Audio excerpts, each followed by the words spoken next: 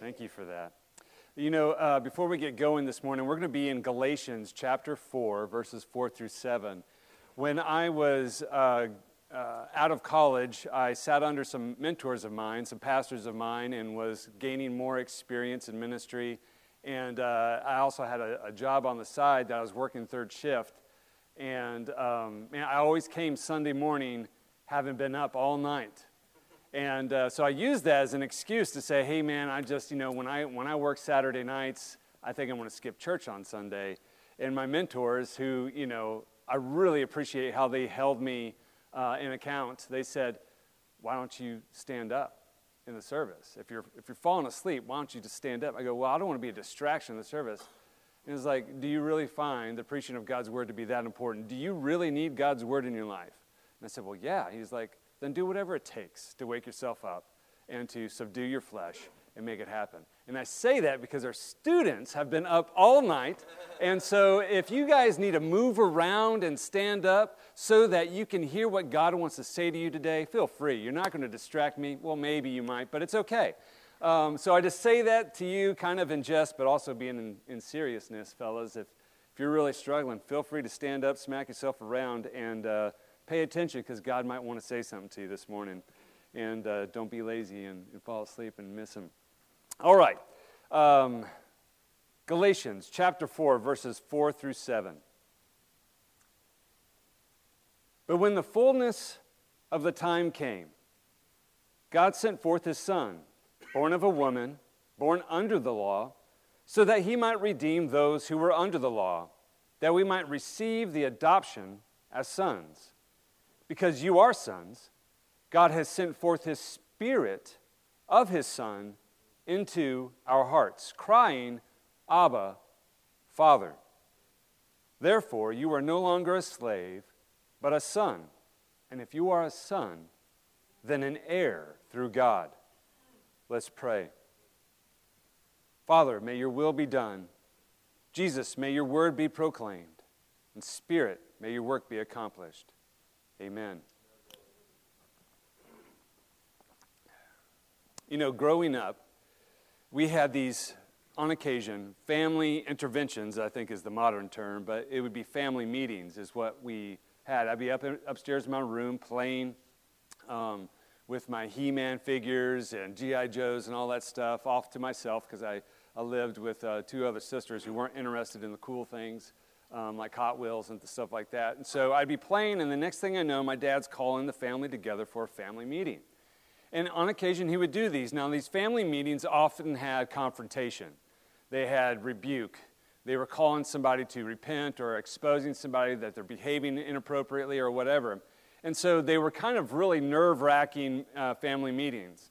But despite all that, despite all the conversations that we'd have in these family meetings, why I actually loved these family meetings was not so much of getting in trouble, but I was willing to undergo getting in trouble and having my dad raise his eyebrow at me and point his finger at me, or my sisters, or vice versa, is because I loved the fact that we were all just in the room. We were all cuddled together on the couch. We had our blankets. We all got situated, got comfortable, and my family was together. And so I often, every time I heard my dad or my mom say, hey, we're having a family meeting, I would kind of like come with a little smile on my face, which my dad's like, why are you smiling? You're about to get it. But it's because regardless of what might be taking place, I valued the family really coming together, because we didn't do that. We didn't eat at the dinner table together a lot. We weren't in the same room a lot. We're all in different places, doing our own things, going our own way. But it was really comfortable to have my family together, and I enjoyed it. And now looking back, I'm like, I cherish these family meetings. And it's my intention this morning to kind of have a little bit of a family meeting with you guys, if you'll allow me, to where we're all in here, some of us getting comfortable, others standing and shouldn't get comfortable because they're going to fall asleep, but a little family meeting where we can maybe remind ourselves of what Paul has reminded the Galatians, how it is that we've come to be family, and what binds this family together. That's my intentions this morning, is to lift that out from the Scriptures, but also in the spirit of New Year's, everybody's making their resolutions, right? I've given up this practice. I don't do this anymore, but there used to be a day where I'm like, okay, I want to start these new things, new year, new way. I'm going to start all this stuff. So in the spirit of resolutions, I aim to maybe discuss some suggestions as us as a family. Can we make some resolutions together for this year, for 2023? Can this family, specifically Harvest Point family, can we resolve to do some things? But before we go to those resolutions, let's see what the scriptures might have to speak to us this morning. The first thing that I think Paul here is talking about is he's reminding us of the family, how it was made. You see, there is in Galatia, the reason why Paul is writing this letter is to have, by way of letter, his own family meeting with this church, because people have come in to confuse them with all sorts of false gospels, all sorts of rituals that they're imposing upon the church at Galatia that they need to do in order to be considered the sons of God. And Paul defeats this through his whole entire letter. And here we're coming to 3 verses. In these 3 verses, Paul defends how it is we are made family. And I think as we walk through this, pay attention to the tone. Pay attention to the language of how it is that we're made family. Look at verse 4 with me. But when the fullness of time came, God, that is God the Father, sent forth his Son, born of a woman, born under the law, so that he might redeem those who were under the law, that we might receive adoption as sons. Because you are sons, God has sent forth the Spirit of his Son into our hearts, crying, Abba, Father. Therefore, you are no longer a slave, but a son, and if you are a son, heir to God. We became a family through the actions of a family. In these 3 verses, we see the full family of God, the Father, Son, and Holy Spirit. The Father's will is being executed at the right specific time. The Son goes and purchases adoption, signs the adoption papers to receive slaves and form them into sons. And then the Spirit confirms to those who have been adopted that you are a son of God. It's all relational. There's no forcing in it. It's by the intention of the Father, it's through the work of the Son, and it's by the confirmation of the Spirit. That's how all of us have come to be the family of God, to be the sons of God. Now, let me just caveat, this isn't even in my notes, but I think it's very important. I'm going to use the language of sons, and I think it's very important because in this culture, it is the son that got all the inheritance. So it doesn't diminish the value of gender. It's just specifically communicating the point that sons get the inheritance. And so if you're a woman here today and you're a daughter of God, we're going to talk son language, sonship language that includes you because you get to receive the inheritance. So it's just theological, okay? So let me make that point clear. I'm going to refer to all of us as sons of God, adopted sons of God through Jesus. And so that's how we become family. That's the point that Paul is making. It's like we're family. We're made by relationship.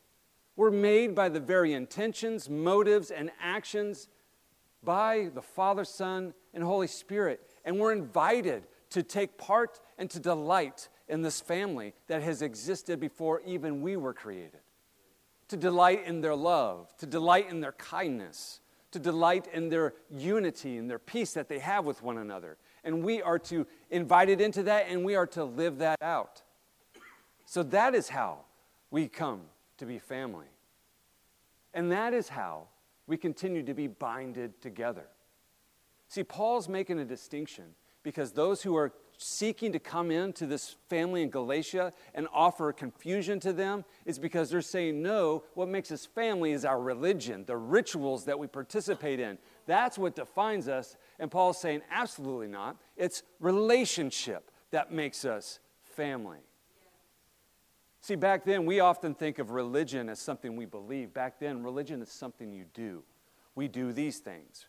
For the Jews, we circumcise ourselves. We participate in these rituals and these ceremonies, and that's why we're Jewish.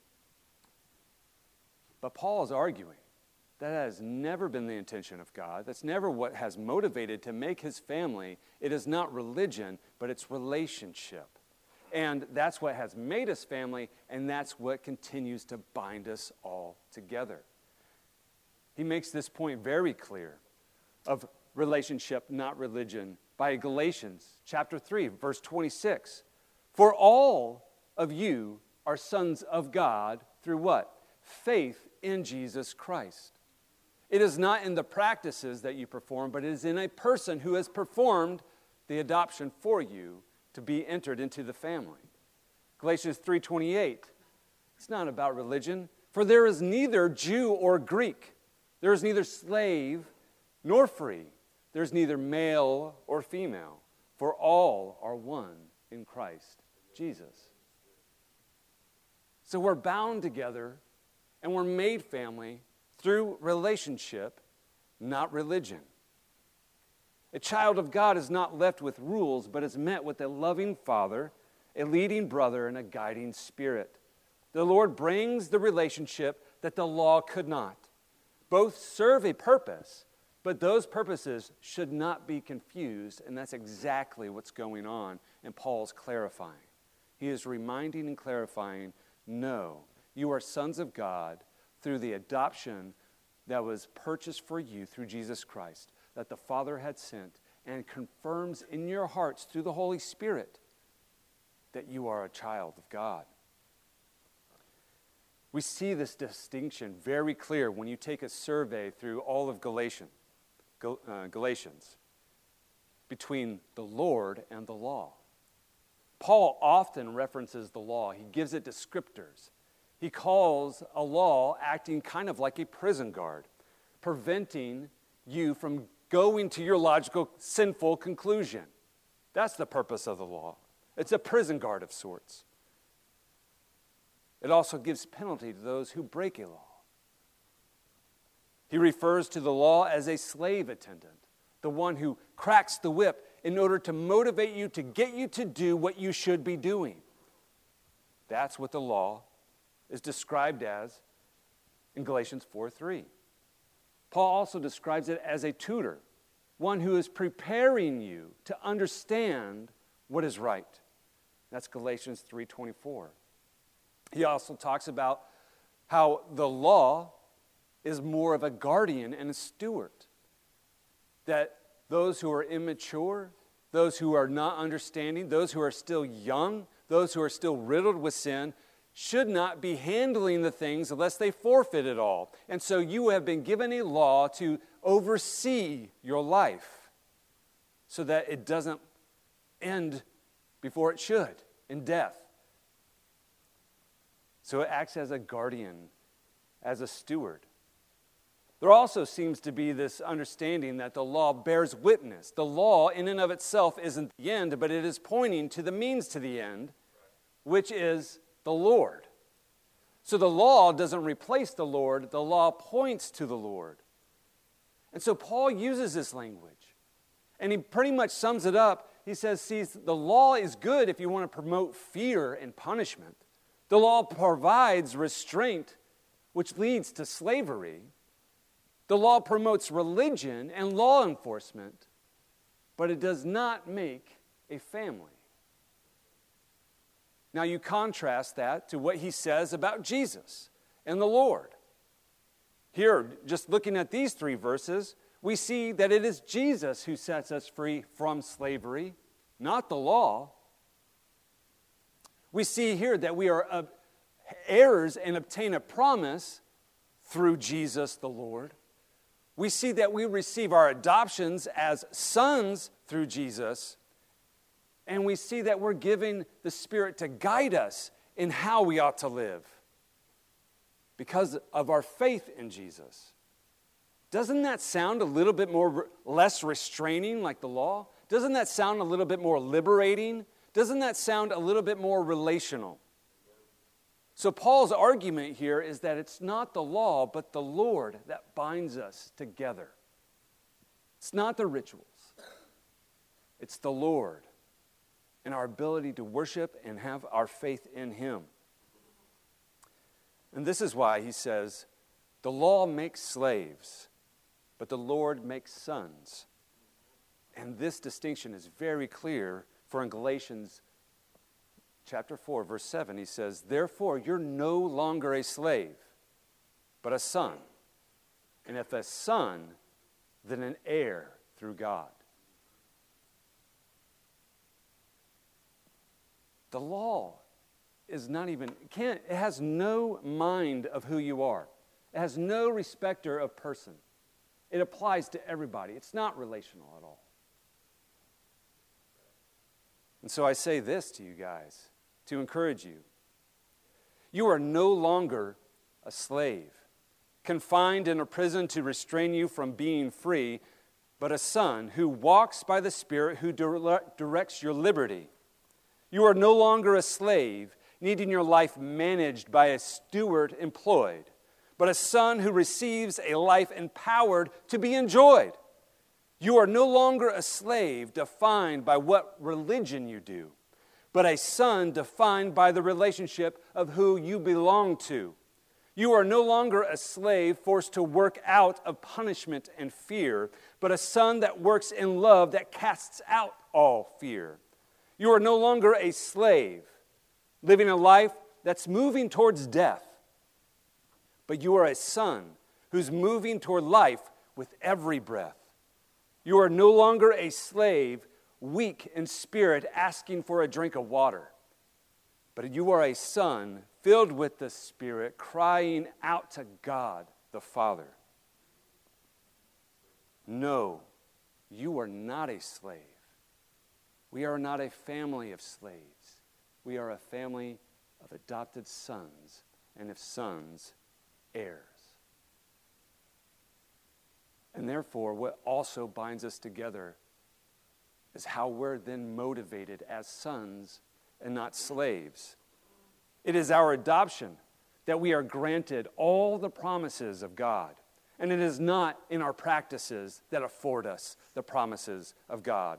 Our Father gives freely to those who repent because they have broken someone's heart, instead of giving to those who are sorry for breaching a law. Do you understand what I'm trying to say? There is a motive that all of us who are sons of God, that are the family of God, that we need to be motivated by. And that is, when I break a relationship, that causes me to repent. Not because you've held up a law and says you breached a law. You've broken a heart brings you to repentance. Not you breached a law, now be sorry. One is of the Lord and is loving and is relational. The other is religion. There's a distinction there. And those things bind us together. And so as we look at this, as we are reminded this morning of how it is that we were made a family, and how it is that we all are bound together, that we're motivated out of love for one another, and that we have been given an inheritance of something that we possess, something that we want to live out in our lives, that we're bound by that and we're bound together in relationship, then there are a few resolutions I would suggest to us this morning as a family. If you will allow me, for the remaining of our time, to point to you to maybe some 6, 7, 10, a million resolutions, just 6, just joking, resolutions that maybe, just maybe, if this is true, if we have been made a family and what binds us together is how we're motivated to bless one another, to live in relationship with one another, can we flesh out our relationship as a family this year? Maybe it could be to resolve to establish our relationships with love and not fear. Our aim should be to stir and encourage others towards love, not legalism. Enforcing a lot of rules promotes a lifestyle of legalism that seeks to make slaves, not sons. Guiding others towards a relationship will establish a lifestyle motivated by love. We are not out to steer others to just do what they are told, but we want others to be convinced out of their love for others to do what is right. Are you leading others to have a heart for Christ or an appetite for the law? Life is meant to be lived, not controlled. But because of sin, there requires restraint. But the life that Christ offers is freedom and liberty to live a good and right life, which can only be accomplished by the Spirit living in you and working in you. How often do we lead others towards a restricted life of law rather than the glorious life of a child of God, led and directed and guided by the Spirit? Christ has set us free, and we must be free indeed. The Spirit of Christ has been given to us to direct us in our freedom. The law was given to us to keep us from death, but the Spirit has been given to us to move us towards life. Maybe we can resolve to part with our old life of slavery and embrace our new life of adoption.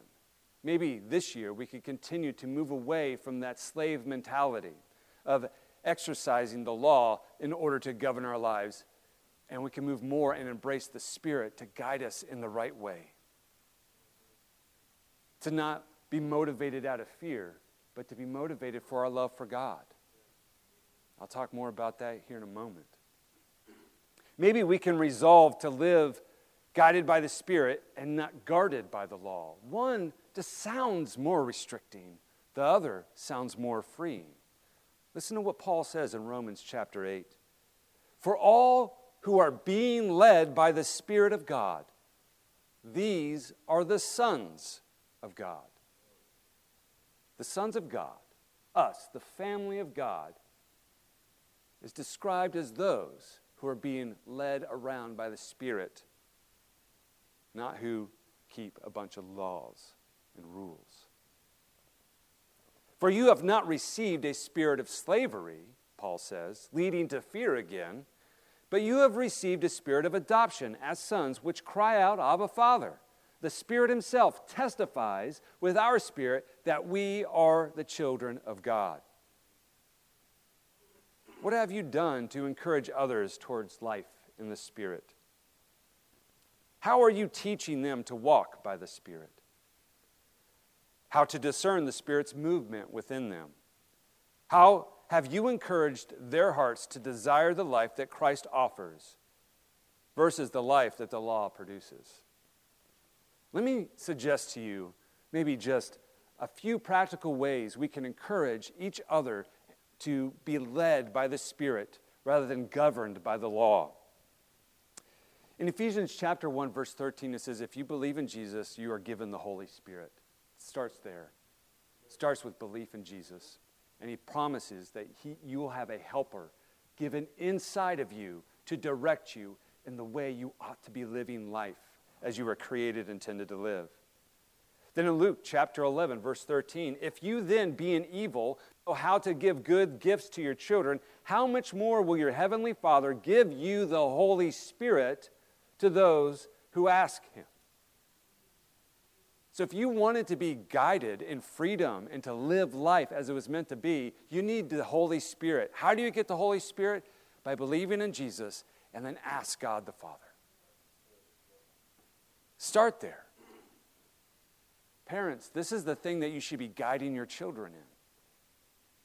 And I have to stand here being extremely convicted with this piece of information that I'm a slave attendant in my parenting. I'm not a spirit giver. My heart for my son is for him to do things right, not to have a right relationship. Oftentimes, I control his behavior by giving him the do's and don'ts and never concerned with whether or not his heart is for God. What I mean by that is when we're given and acquire the Spirit, we need to be filled with the Spirit.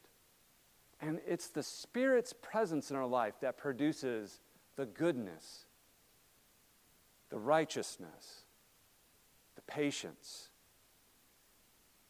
the faithfulness, the self-control, the gentleness that I desperately want my son to embody. But I never speak of the Spirit much. I'm just confessing to you. A lot of that, in the moment, the law is usually good to curb our appetites. But I just don't want my son to be living a life where he's taking appetite suppressants and always loving the law to curb himself. I want him to live a life free, loving and desiring the good things of God. And that only comes by being directed and guided by the Spirit. So we have to acquire the Spirit by faith in Christ, ask for the Spirit to fill ourselves with the things that we need. How many of us, when our children or the people in our lives are out of control, tell them, you need to do this, sit still, don't talk, just sit still, be patient. Have you ever walked over to your child and said, Holy Spirit, fill my child that they might experience self-control? Have you ever done that? Have you ever relied more heavily on the power of the Holy Spirit than the power of your word and teaching? One will stir up your child's heart to love the presence of the Holy Spirit rather than your rebuke and anger and your chastisement. One motivates your child to come to love God who wants good things for them, while the other one just learns what they need not to do in order for you not to be mad at them. That's the difference between relationship and religion, between law and love. Not only do you need to require the Spirit and ask the Spirit, but you need to acknowledge the Spirit. Don't take claim for the things that your child or the people in your lives are producing that are only fruits of the Holy Spirit. It's not fruits from your teaching or your slave whipping. It's fruits when your child is being patient, pointing out to them so they can begin to recognize, wow, you were really patient. The Spirit must be working in you. And you know what they learn from that? Do you know what they learn when you begin to acknowledge and lift up the Spirit's evidence in their life? They begin to say, like, I was patient. Wow, the Spirit was working in me. I know what that felt like. I want to do more of that. You're teaching them how to walk by the Spirit. You're teaching them what the Spirit feels like. You're teaching them how the Spirit works in their life, what it smells like, what it looks like, what it tastes like. And that's how they begin to live a life walking in the Spirit. But if you're not acknowledging the Spirit and you're saying like, well, thank you for being patient like I asked you to, they're going to associate that it's by force that they live their lives and not freedom.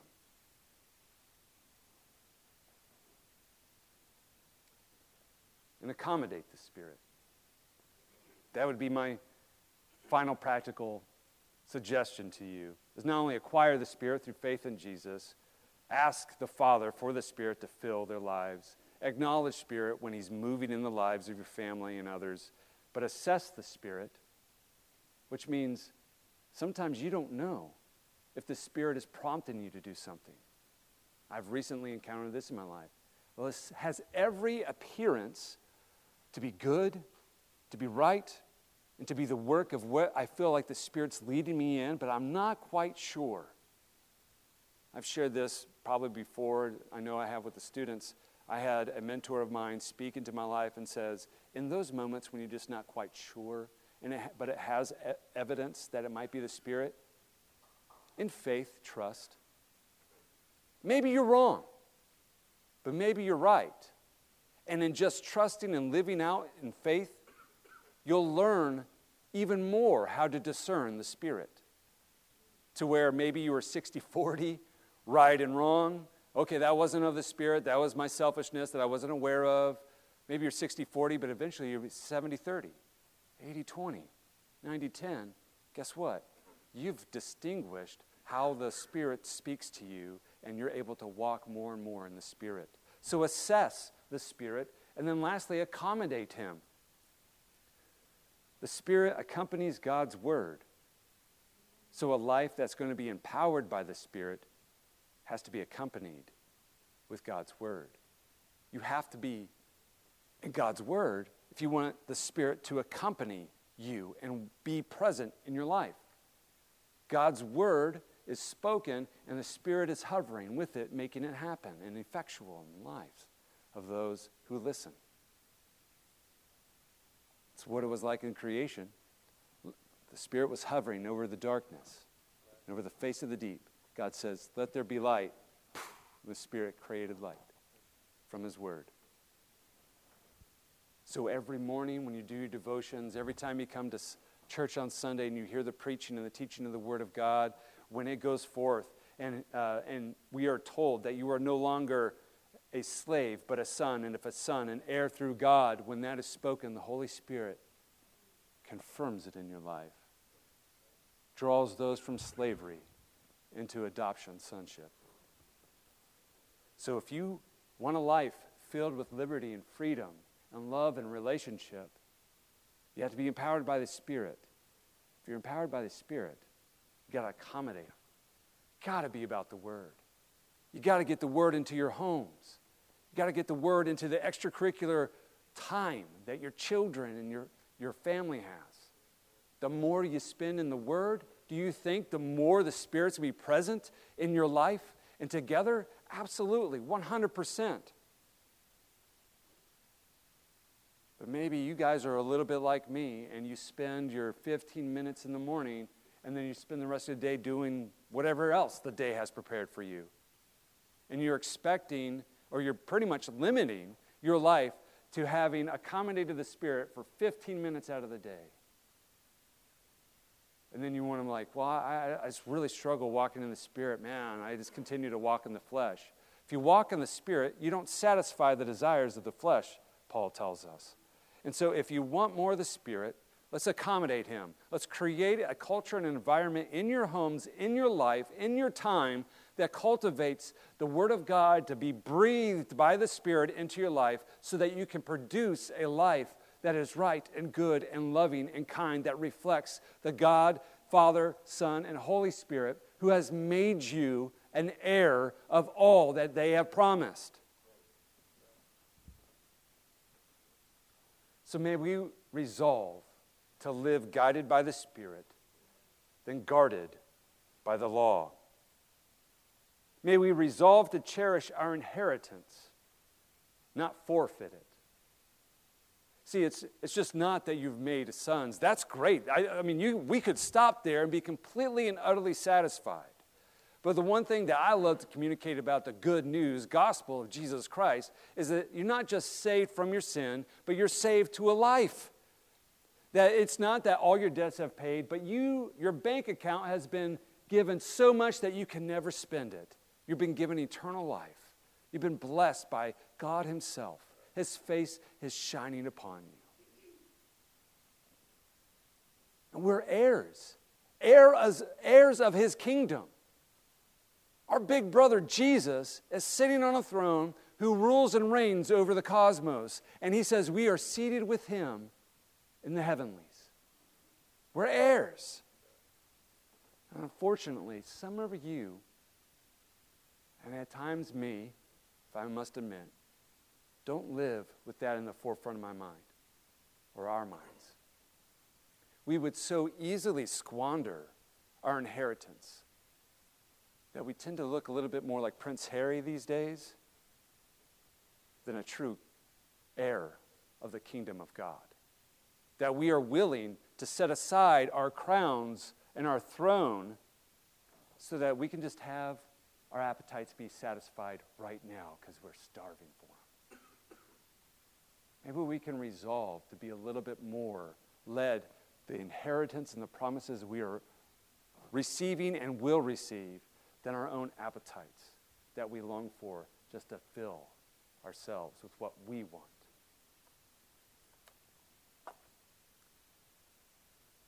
And lastly, may we resolve to rely on our Father and seek His will.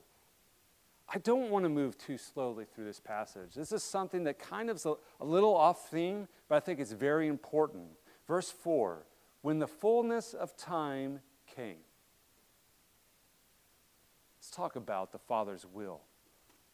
A lot of us who are sons want to know what the Father wants us to do, what He's created us for, how He's wired us. What is it you want me to do, Father? How is it you want me to live my life?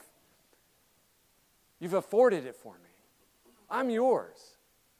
Tell me. And a lot of us don't know. I find it very interesting if you just dwell on this, that what Paul is saying, if you dwell on that, but when the fullness of time came, it means God has a plan. And He's working it all out. He is never late, and He's never too early. He executes His will perfectly. We may have our opinions and our own interests that we impose upon Him because our hearts are sinful, and we are more concerned with our will than His will. And so we grow impatient over this. We often groan and shake our fist at God when we don't get our way. But God has the whole world in His hands and is executing His perfect will and goodness upon it at the fullness of the perfect time. And this requires faith, trusting God to make all things that are bad, good. This is why we are taught to pray, not my will, but yours be done. And while you wait on God to instill a guardian to guard you and keep you, you read His Word. And you say, God the Father, show me your will. I'll be patient for it because I know when you reveal it, it's the best for me. And we need to do that. Jesus came, because that's what Paul's talking about here, at the fullness of time. Jesus didn't come too early. He didn't come too late. He came according to God the Father at this specific right second into the universe. It means everything that's come before, God wanted to take place. And then He put His Son, and He says, wait, go now. To execute their loving kindness and to bring to fruition all that they long to do for creation that has rebelled against them. To make slaves into sons. And imagine just Jesus sitting there with great anticipation, knowing the will of the Father, and saying, when are we going to grow our family? When are we going to get them slaves and make them my brothers? God says, wait. Maybe He's saying, wait to you right now as you're seeking His will. Wait. Patience. Faith is a patient faith. You can look at the life of Abraham, and that's a characteristic of his faith. And it was credited to him as righteousness. He waited on the Lord. Can we resolve to wait on the Father for the fullness of time, for His will to be done in our lives? So I suggest these resolutions as a family, maybe we can resolve to do these together, that we can resolve to establish our relationships with love and not fear, that maybe we can resolve to part with our old life of slavery and embrace our new life of adoption, that maybe we can resolve to live guided by the Spirit and not guarded by the law. Maybe we can resolve to cherish our inheritance rather than forfeit it. Maybe we can resolve together to rely on our Father and to seek His will. This morning we have an opportunity to be reminded of our adoption as sons and how it is that we were purchased, how the adoption papers were signed, how we were bought for a price.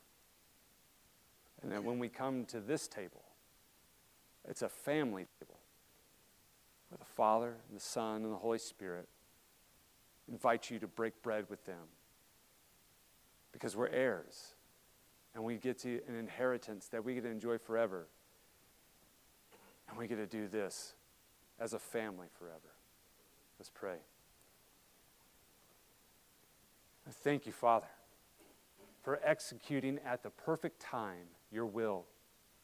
We thank you, Jesus, for affording us our adoption.